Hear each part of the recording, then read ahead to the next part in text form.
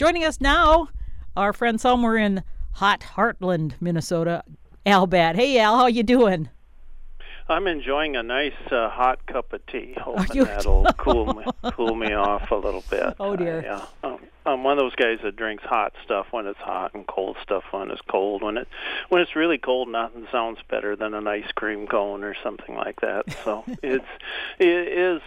We were in Mankato on Saturday watching baseball games, and everybody was telling me it was 102 then, and somebody sent me a photo of their thermometer in the shade, which was 101 point something or another. And we were sitting out there in one of those bag chairs watching the games, and it's been. I'm a good Minnesotan. I say, well, it's been worse, but that was hot. And folks, I'm a good Minnesotan. I like it cool. I remember working up in Anchorage, Alaska, and we're stuffing bags in a tour bus. And the guy that was working with the hotel had moved there from Arkansas, and he was sweating like crazy. And he said, I did not move to Alaska to sweat because it was on one of the record hot days in Anchorage. And but they get a little bit of that. Get up Fairbanks, it gets pretty hot. But he did not. He liked it. For the most part, Anchorage gets that nice breeze off the ocean and everything, so it kind of keeps it cool, moderates the temperature. But, that day it was hot. And I don't know that I've ever, I've played a lot of basketball. I've seen people sweat oceans. I don't know that I ever saw anybody sweat as much as that gentleman did that day. It was just running off him, dripping off from his... men, I don't know, women, you glisten. Glisten. Or yes. Yeah. Something like that. But, men, it runs down the nose, and then like it's on the drop of sweat, like it's on a diving board before it goes. And it's hard not to watch that. I'm supposed to be stuffing bags in there, but I'm watching to see how long that little drop of sweat would hang on his nose. So. Oh, dear.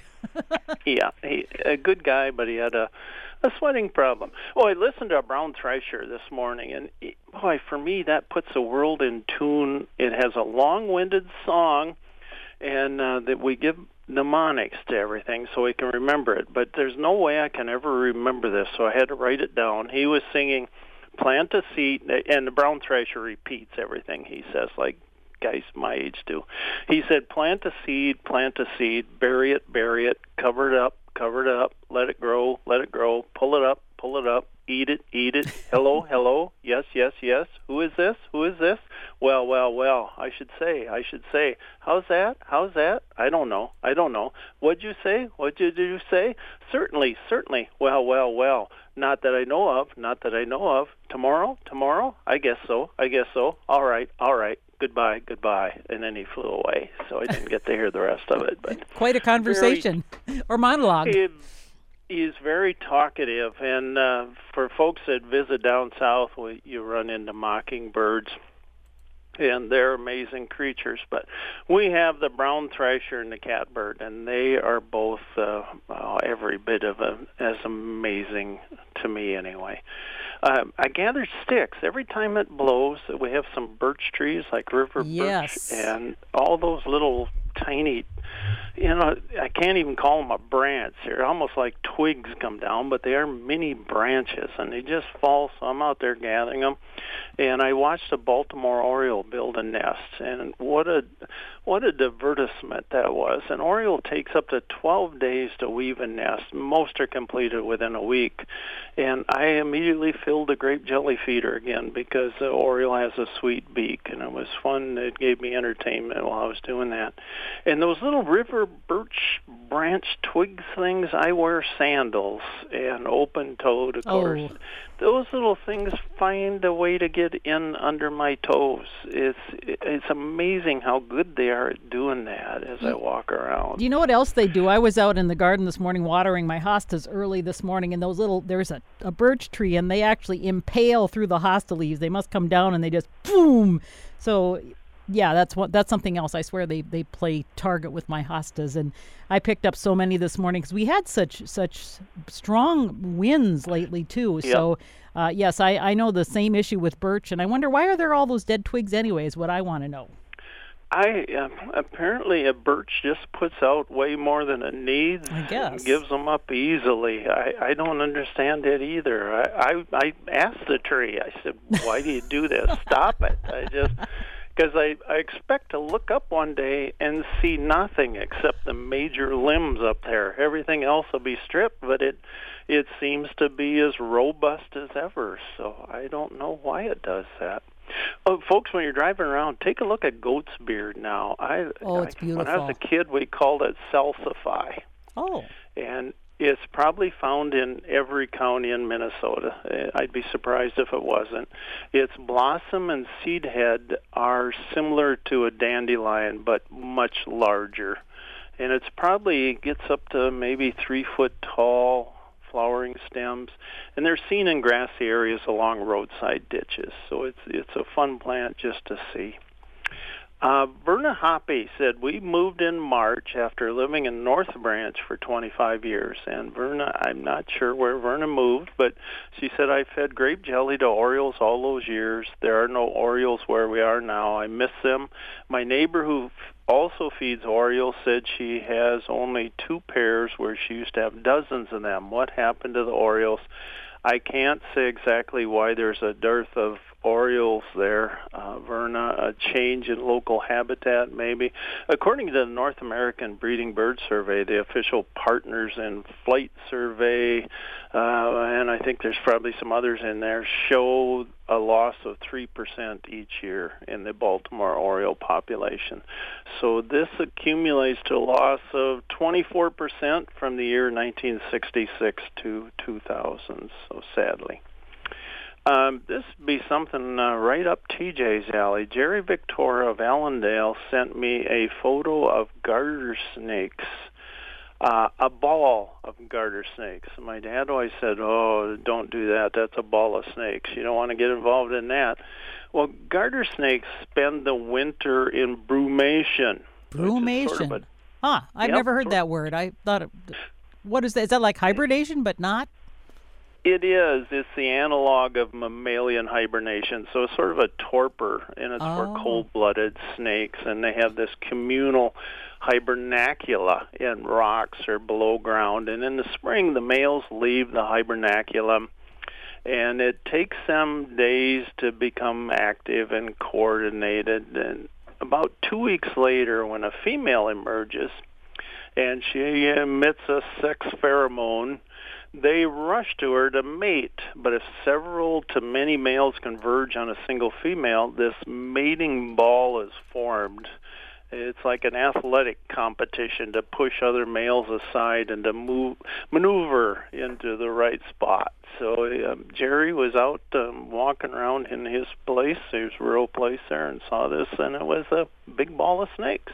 He also saw a snapping turtle at the end of his driveway and cedar waxwings in his yard. We were talking about what eats grape jelly last week, and Miss Lona sent me a video of a raccoon eating grape jelly. Yeah, and raccoons love grape jelly and everything else. They will eat. I watch them out here. They're happy to eat bird seed just like deer are. And Lona also sent me a photo of a big spider. It looks like a nursery web spider to me. Donna and Dwayne Swenson of Waseca, a wood duck with 15 ducklings on their pond. Dave Horning of Glenville called, and he had a black-billed cuckoo fly into his window and die, sadly. Yuri Justin of Allendale said, pulled into the picnic pavilion parking lot at Myrie Big Island State Park, and within minutes, 2 different birds came flying to me. One came into the car through the window, and the other flew in and then retreated to sit on the side mirror briefly. They were American redstarts, and they were their minds were occupied elsewhere. Brenda Katasik of St. Peter seeing swan cygnets. Darwin Olson of Heartland, gray partridge. Kay and Mark Sauk of Truman, Mark said Kay saw this hummingbird and sent a photo outside her window hanging upside down. We don't know if he's sleeping or dead. We're going to keep monitoring him. We found it odd and thought, what would Al do? Mark, I've seen them go into torpor when it's cold in order to conserve energy. I don't think even a hummingbird would call this weather cold. So sadly, I fear that the bird was dead, and I did hear later from Mark say it was a deceased hummingbird. Ken Nelson of Clark's Grove said barn swallows returned to the exact same nest that they had last year. And yeah, they will use nests from previous years, but they avoid those that are infested heavily with mites or other parasites. And then they will add some new mud around the rim to kind of spruce up the place. Kimberly Emerson of Wyndham said, I found a little blue heron at the Madelia Marsh. Also present is a snowy egret. And that marsh, that wetland is about a mile south of Madelia, I would guess. Keith Radel. I talked to Keith from Faribault. He is a bluebird guy. And I asked him, I said, how are the bluebird numbers doing this year? His are down 53% in the box. And Mary Bailey, I talked to Mary, and she is a bluebirder, and she lives in Chatfield, and she says hers are about normal there. But I'm hearing from a lot of bluebirders the numbers are way down, and it reminds us all here of 2012 was probably the best bluebird, the best luck folks had raising bluebirds ever here. It was just incredible. You couldn't fledge enough. They were just coming out of the boxes left and right. 2013, we had that terrible spring, and where I live here, there was no crop. People had cover crop. There were radishes, turnips, buckwheat, things like that. There was just no crop because of that miserable spring.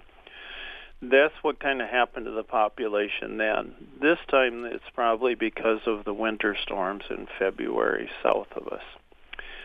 Eric Annexted of St. Peter said, where'd all the dragonflies come from? And our dickcissels have returned right on schedule. Thank you, Eric. I love seeing the dickcissels. They're the last of our migratory birds to arrive each year.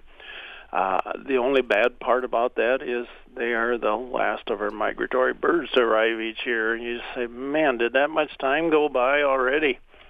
The first dragonflies I see many years are the common green darners, which are both migratory and non-migratory. The latter populations die at the end of the season, and the nymphs overwinter. Migratory dragonflies can be found on wing mid-April through mid-October. Some of them come back when there's a little snow on the ground, of course, here. Some meadowhawks and I believe black saddlebags will migrate too. Scott King wrote a wonderful thing. He said, bright red bookmark placed on the first page of spring, the migrant dragonfly. Dragonflies develop as nymphs in rivers, streams, and lakes, and most take at least 1 year to develop from egg to adult. Some take 2 or 3 years. There's some Asian dragonflies that take 7 years. Dragonflies undergo what we would call an incomplete metamorphosis. They transform from a nymph to an adult as a dragonfly. So it's not as complex as the more familiar that we see from a larva to a butterfly. And they're doing that now, and that's why we're seeing so many of them right now, Eric. Good to hear from you. Chad Hines saw a greater white-fronted goose, lesser scaup, at the, I hope I'm giving this to the right guy. I think it's a greater white-fronted goose and a lesser scaup at the Morgan Water Treatment Plant, and that's John Schlodweiler. Okay. And that would be in Redwood County. Chad Hines saw a gadwall in Watonwan County, and also green-winged teal, white rump sandpiper, snowy egret, and little blue heron in that same county. Brian Smith saw a lesser scaup south of Madelia. Bob Williams saw Wilson's phalarope in Watonwan County. Tom Bovers, chestnut-sided warbler, yellow-bellied flycatcher, and Bell's vireo in in Rice County. Brad Abendroth saw a peregrine falcon in Sibley County. Bob Williams saw a Dunlin, a Gadwall, and a Wilson's phalarope in Steele County. David Neitzel found a Henslow sparrow in Rice County. Brian Smith, a scarlet tanager in Whatwon County. I did not see a scarlet tanager in my yard this year, and I have them every year. So I think I just I blinked, or I wasn't here when they were here. Bob Williams saw a ruddy turnstone in Sibley County. Sharon Holzer in Renville County at the Mack Lake County Park saw a Dunlin. She also saw in that county a broad-winged hawk, a blue grosbeak. She found a magnolia warbler at Flandreau State Park in Brown County. And lastly, Kimberly Emerson in Brown County had a blue grosbeak and also a blue grosbeak in Redwood County. A listener said it looks like a bee but has a short antennae. What is it? You know, there's about, I think now they're kind of settled on around 450 bee species in Minnesota. And there's nearly 900 species of flower flies in North America. I don't know how many are in Minnesota, quite a number. And most of these flower flies have yellow and black stripes, and they're excellent mimics of bees and wasps. Why would you want to do that? Well, these flies cannot sting, but they look like something that will sting. So a predator will see that and say, you know, I'm going to look for something else maybe to eat before I think about eating that thing. So it does help them avoid predators. Were wood ducks nearly extinct? Yes. By the late 1800s to the early 1900s, extinction of the wood duck was imminent. Destruction of bottomland hardwood forests and market hunting were the two major factors that contributed to the species decline. And the species was given a standing 8 count, but in 1918, the Migratory Bird Treaty Act prohibited the hunting of wood ducks nationwide. Wood duck populations recovered, and the seasons were reopened in 1941, and we have lots of wood ducks. And you have folks wondering about ticks, Karen. Yeah, I've heard reports of people saying there's been so many ticks. Now, I have not encountered any, but, you know, I'm usually on mowed grass or just in my landscape, so I really haven't. So I don't know if it's more people up north that have been reporting them, but some people are saying they're just terrible. And this is on some of my gardening and naturalist Facebook sites that I'm on. So I'm wondering if you're noticing it, or is there any reason why there would be a lot of ticks, and just thoughts about them? I think there's a lot of ticks every year. Oh. I can't imagine this real hot weather is conducive for them to be very active, but I might be wrong on that. I've been up north. I remember being out by Carrington, North Dakota, and we went up to what's it called? It was called Hawk something anywhere, where you could go up and just look forever. And I'd look in the grass there, and it wasn't, you know, we always say it was literally covered with ticks. Well, it wasn't literally covered, but it was in the ballpark. There were just ticks on every blade of grass coming up, so they were doing very, very well. We have, as most folks probably know, we have 2 most common ticks found by humans, and the American dog tick, and most of us call that a wood tick. And then there's a black-legged tick. And that was what a lot of people call deer ticks, and that's the one that carries Lyme disease. And there's also a third one. It's less commonly seen. It's another dog tick, but it's a brown dog tick. So we have an American dog tick and the brown dog tick. But the 2 most common is the wood tick and the deer tick, the first 2. And if you stay on the trails and avoid moving through grassy area, just as you said, Karen, you're going to probably avoid them for the most part. And then permethrin is good for ticks. I know a lot of folks that are researchers and surveyors and things that put that around their socks and the cuffs of their pants and things. And it's okay to look like a dork, to stuff your pant legs into your socks and just, maybe change your clothing and shower when you get home so you don't go out walking, or they'll think you, who would that be, Pee Wee Herman maybe, or that there was a lawyer fella, I think, on the old Saturday Night Live that maybe did that too. But it's the American dog tick and the black-legged tick. Now, you'll hear that from a lot of DNR and extension now instead of deer tick, black-legged tick. The wood ticks are bigger, they're dark brown, and they have kind of a whitish or yellowish markings. The female ticks are all bigger than the males. Adult female black-legged ticks are reddish-brown. They have black heads and black legs. Not a whole lot of markings on there unless I think you see some if they've been well fed. Some of the markings will show up, but I think ticks are the only ones that like ticks. I have somebody sent me a video from a very nice woman who is raising guineas, and she says they are great tick eaters.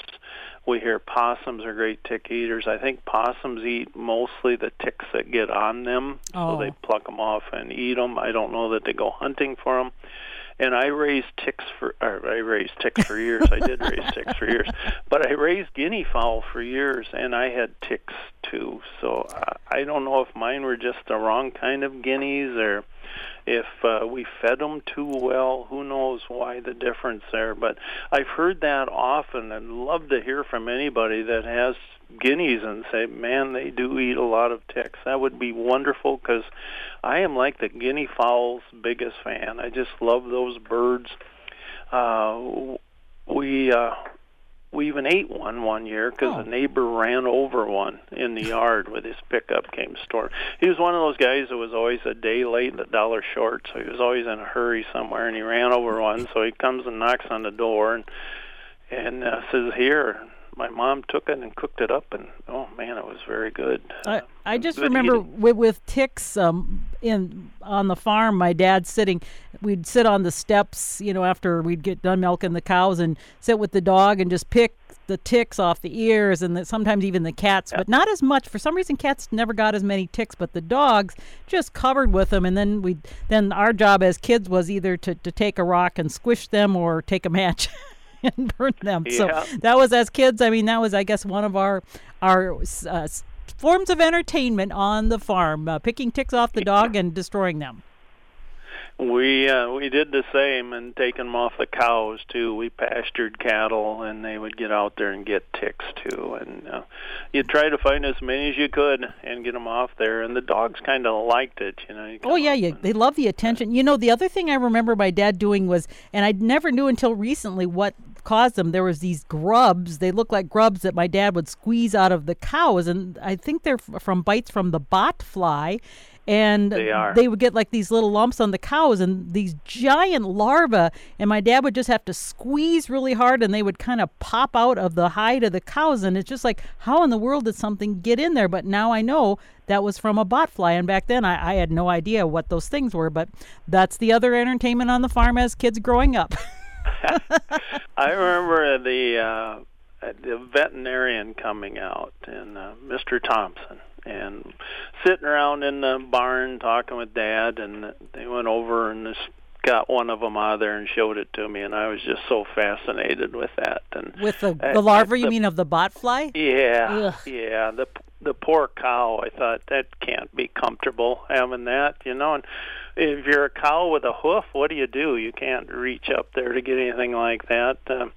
That tail isn't very effective for botflies. It was good hitting little boys who were about the right height to get hit in the face by one of those tails. But as far as getting rid of many flies, it just wasn't very good. But yeah, and folks, these were big lumps on cows. They were just like you had like a big giant zit and you wanted to pop this pimple, but you had to squeeze it out this little hole. And I guess people can actually get those too, but I mean, you're probably more likely to discover it. But I saw some pictures as I was doing research on the botfly of how they can bite people, and you can get these actual larvae under your skin, and I thought, ew.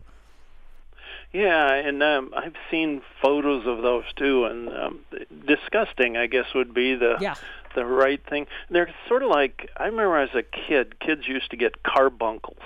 What's that? And it's like, I think it's damaged ganglia on a wrist or hand or something, and then you get these big bumps. Oh, yeah. And and that's kind of what it looked like. It was just, it's just ew. But I just thought that was so interesting. Dr. Earl Thompson came out, and he's still hanging around, just one of the best guys on earth. And he was a vet that came out, and he he seemed to just care so much about cows and dogs and every kind of critter out, and people too, because he looked at my sore throat once. Dad said, "Take a look at the boy. He's been coughing." But he was just, just a wonderful guy. That just, it was great being around him. Hey, Al, do you know why cats don't get as many ticks as dogs, or at least they never seem to? Because we had farm cats that were out just as much as the. I mean, once in a while you'd find them, but never like you would with the dogs. I mean, they would still be running around the grass, and I don't know if dogs just did more in the areas where the ticks were. I have no idea. Maybe they're just not as tasty. Maybe. Or the fur, I don't know.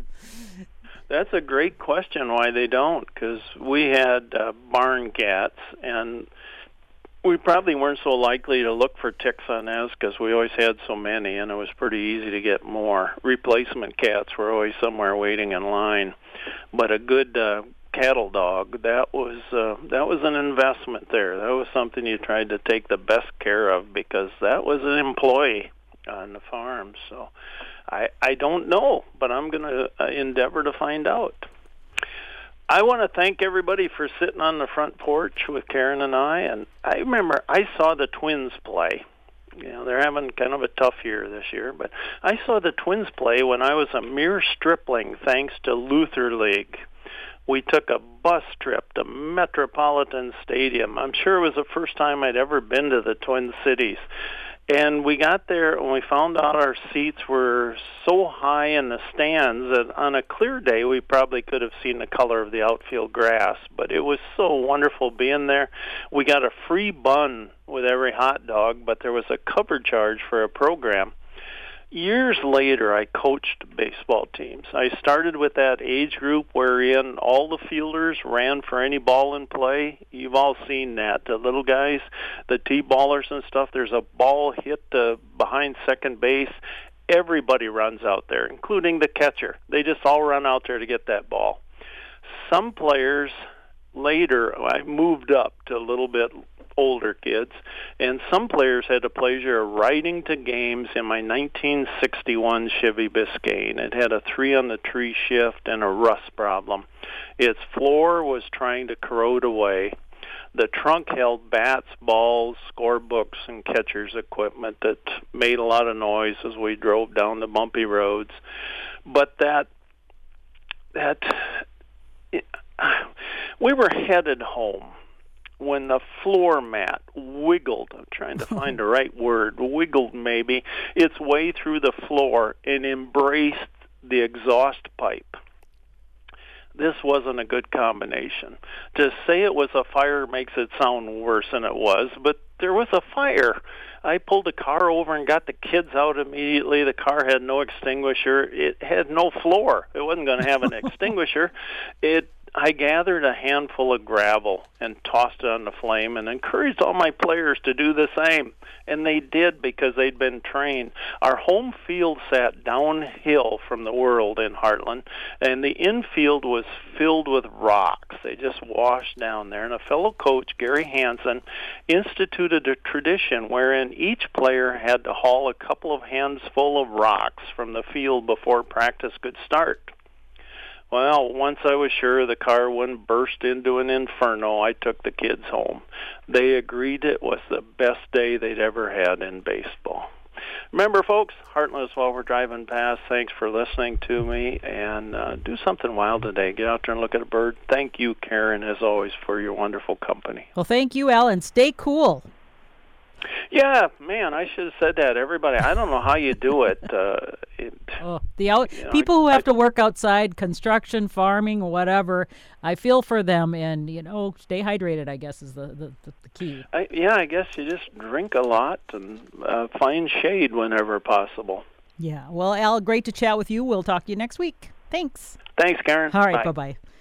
Our good friend Al Batt. Here is your history lesson for today. Welcome to MN90, Minnesota history in 90 seconds. December 30th, 1997. Michael Jordan got the news from a security guard. The basketball star was in Minneapolis with his team, the Chicago Bulls. They were playing the Minnesota Timberwolves and were ahead of the home team at halftime, as many had predicted. In the past 7 years, the Bulls had won 5 championships, and the Wolves had yet to win even a single match against the talented, hard-playing Bulls. The guard told Jordan that his brother had called the Target Center switchboard. The news? Their mother was in the hospital. It took Jordan several minutes of his own telephone calls to find out that the whole thing had just been a terrible prank. But this wasn't a joke to Jordan, whose father had been murdered 4 years before. He'd been playing with the Bulls since 1984, and he still loved the game, but the craziness that came with his celebrity, that was getting beyond old. When Jordan returned to the game in the second half, he missed several shots before he got his rhythm back. And at the end of the night, it was a Timberwolves fan who was cheering his team's first win against the indomitable Chicago Bulls. After the 1997-98 season, Michael Jordan retired from the game. MN90 is produced by Ampers, diverse radio for Minnesota's communities. Made possible by funding from the Minnesota Arts and Cultural Heritage Fund. Online at mn90.org. It is 10:33, 91 here on the campus at Minnesota State University Mankato. Today's high, 95. Yes, it is definitely